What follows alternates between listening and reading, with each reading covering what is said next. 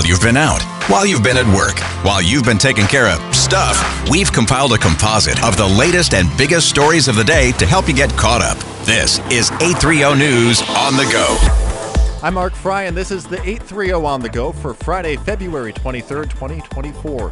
Minneapolis is lifting up BIPOC businesses as Black History Month comes to a close.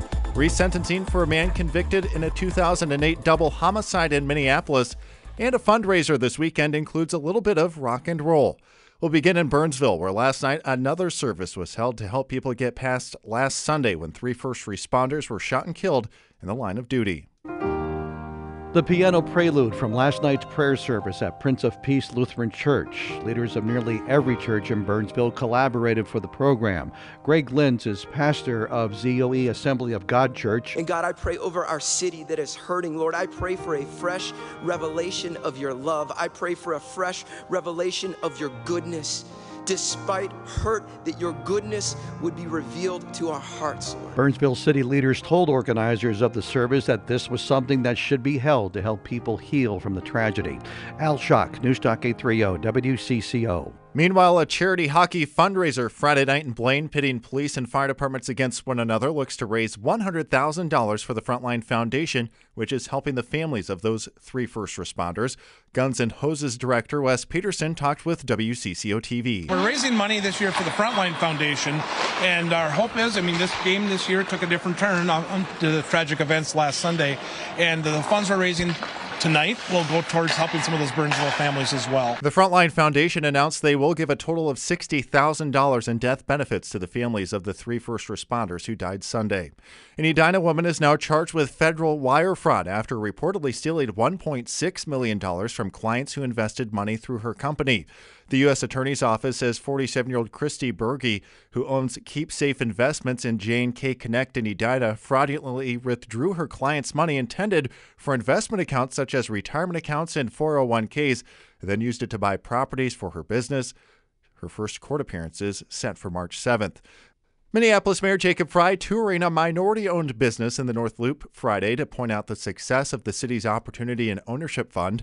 Wendy Sullivan secured a $600,000 grant from the city to buy the building and land for Wenrich Construction. There's a lot of programs out there where people say you can't just throw money at it and it will help, but this is actually a program where money absolutely helps. Absolutely. You need to be able to bridge the gap between whatever the business owner has in their equity stack and the market value.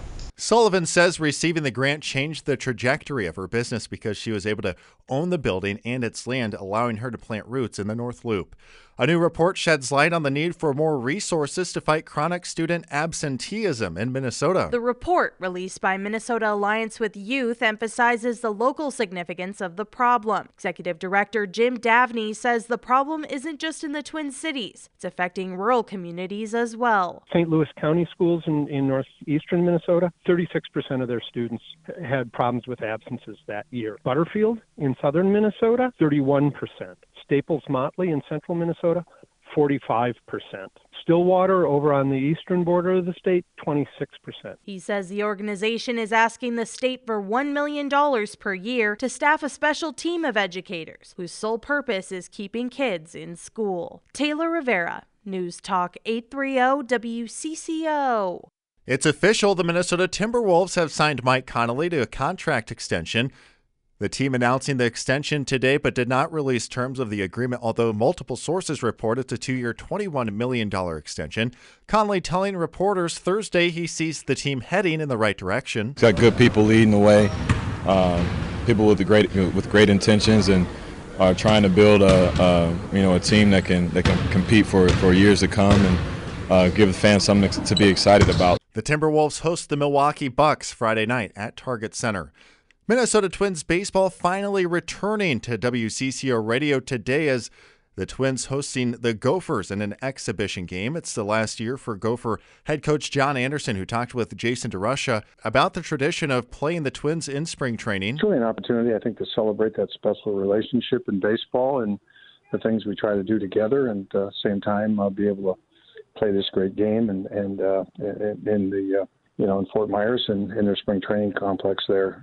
So it's exciting for many reasons. And of course, you can find all the Minnesota Twins action live on WCCO Radio.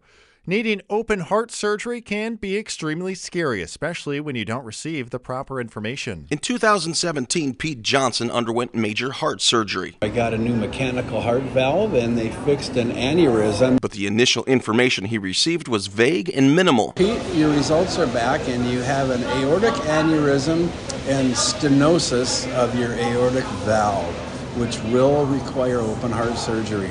We'll have a doctor call you in a week or two.